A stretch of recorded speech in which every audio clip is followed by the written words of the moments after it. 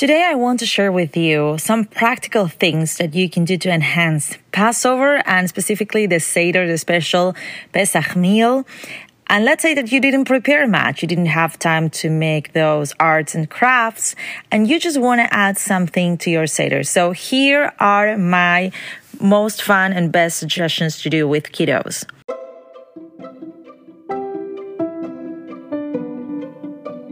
I believe that we are the guardians of a treasure that is called Judaism, a treasure that belongs to our children. This treasure has been passed on to us, and it's our privilege to enjoy it, to cherish it, to grapple with it, to walk on a journey with it, and also to share it, to pass this treasure along to the next generation for them to discover it.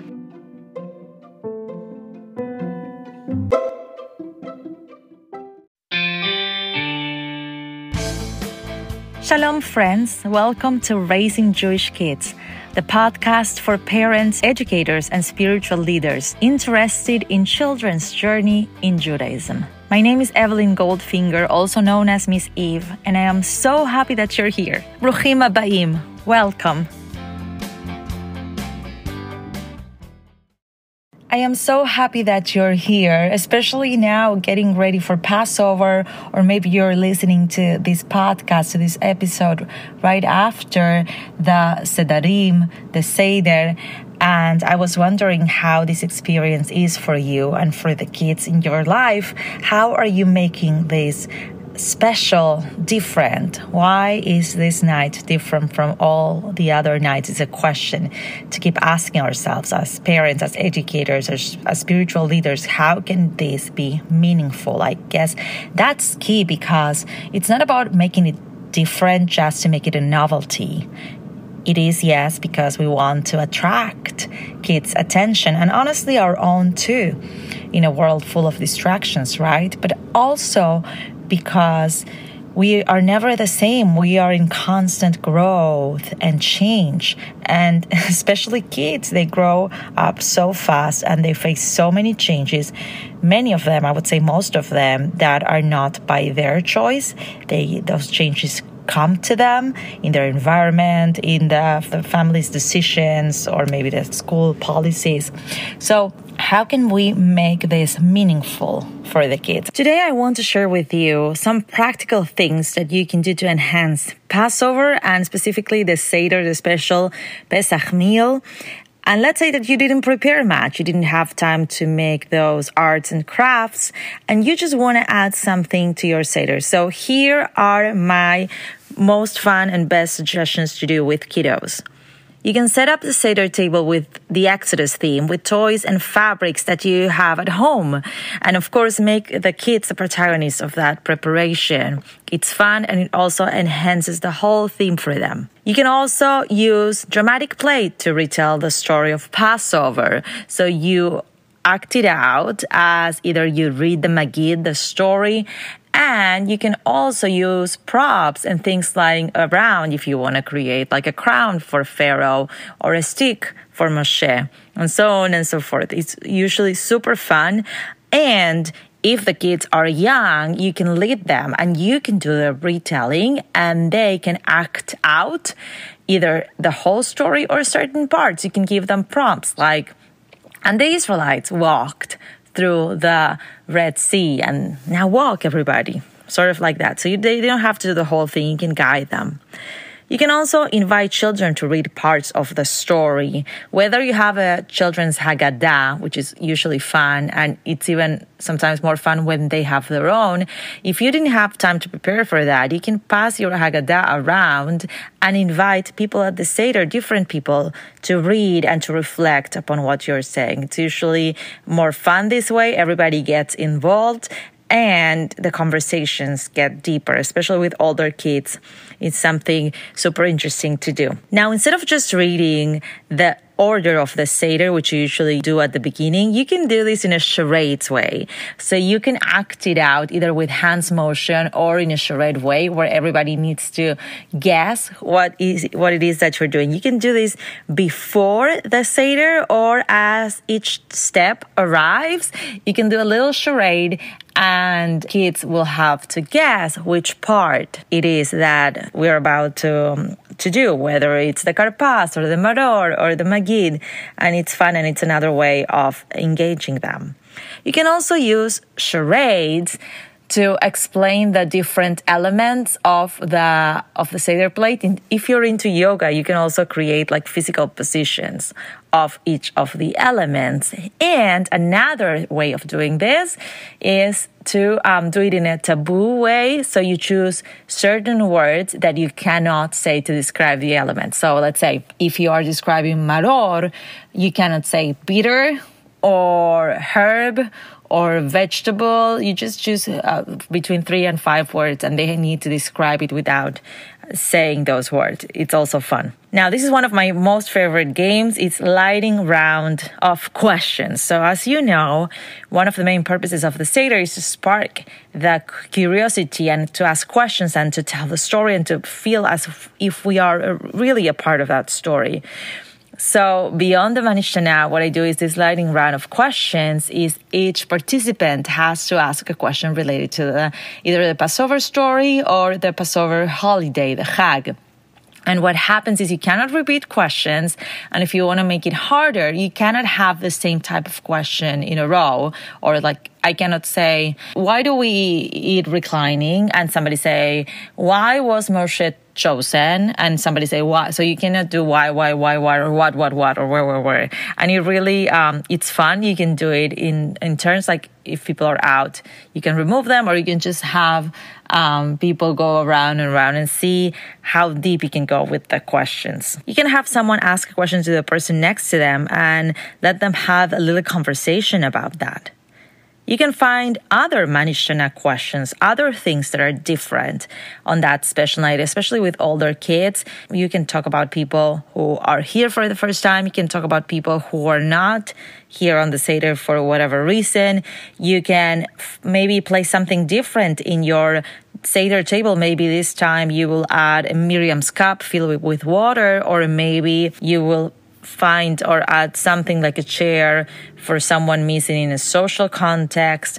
And then that could also spark curiosity and deep conversations. When you tell about the crossing of the sea, you can ask or point out something challenging you have faced during the past year, from last Passover to this one, or that you're facing right now. And maybe you can retell the story of Nachshon, the Midrash that says that Nachshon ben Aminadav was the first one crossing the sea even when the waters weren't down, and took the first steps.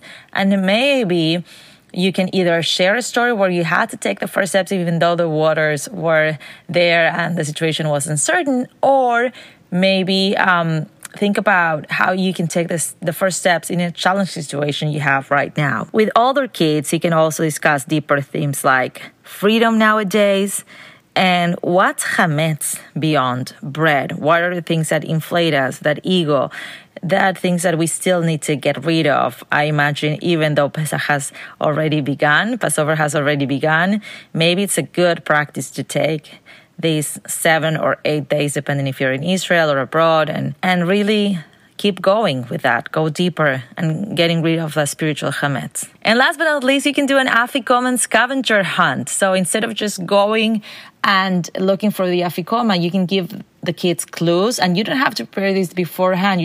If you kind of sort of be creative in the moment, and you can make stations. So maybe instead of, you just have the afikoman at the end, but you also create stations. It could just be with, a piece of paper you have lying around, or some pom-poms. I'd love to know if you have more suggestions. Please send them my way, and I will be happy to share them. So what do we do during Passover? Raising Jewish Kids is brought to you by my new book, Words from My Heart, the hands-on Jewish prayer book. Words from My Heart presents an interactive approach to spirituality and Jewish prayer for children. It's a hands-on scrapbook-style book that includes activities, games, songs, Hebrew words, prayers, and more. You can check it out at shalomeve.com.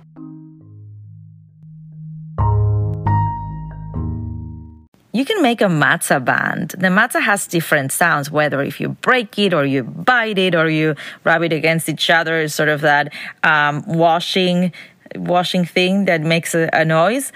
And you can even make a song. Of course, many people have matzah tasting with your favorite toppings or things that you spread over it or recipes. And you can have fun going into the kitchen with that during Passover. You can read each day a story connected to Passover about freedom. And you can even make up your own stories related to these topics. This week, the second day of Pesach, we begin the Sefirat HaOmer. The Omer was an amount of grain that was brought into the temple, and it was an offering as we harvest.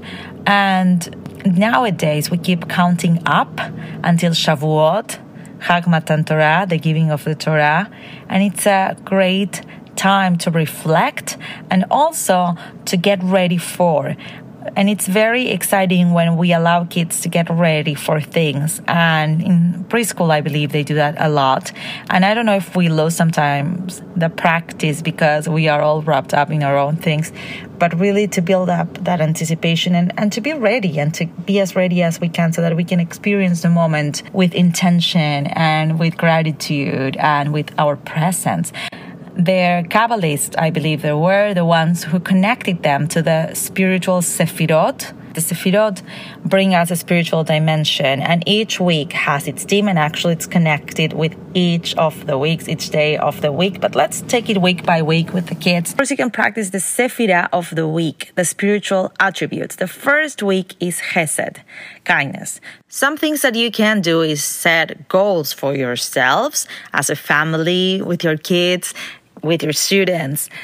One of the things that you can do is be aware of and then strive to make better choices. Here are some examples. Be kinder with your speech. How can we include chesed in the way we talk, the words that we use? Are we saying please and thank you enough? Are we aware of the way that we talk with others? Also, very important, monitor that self-talk. How do you talk to yourself? If you're facing a challenge, if you're learning a new instrument, or you go to a sport practice and something doesn't happen the way you wished it would, it wasn't that great, what do you say to yourself? Are you kind to yourself when you talk in your mind? Or could you work towards giving yourself some space, the benefit of the doubt, giving yourself another chance, and even some cheering? When somebody asks for your help this week, try to say yes without hesitation, without saying no but, or where will I find the time? Maybe this is more for grown-ups. You can volunteer. You can, of course, give tzedakah, share either time or money and resources with those in need. And you can also call up a friend or visit someone you haven't visited in a while and check up on them. What are your thoughts? What are your ideas? How can we be more kind starting this week? I hope you find this short episode interesting, maybe some thoughts or ideas that you can implement. And next week, God willing, we will continue with our amazing interviews. I wish everyone a kind week, a sweet week, a week where we can get rid of the things that no longer serve us and make space, make room, make the time to continue our own journey. Please keep sending me your comments to Toratron, TORAHTRON @gmail.com. You can find me at shalomeve.com. This week also, if you want to see all Miss Eve's videos, they're for free at YouTube. And I also have a Seder with Miss Eve at shalomeve.com/Pesach. And you can also check that out. Signing off and wishing you all Chag Pesach Sameach, happy Passover. I say Shalom.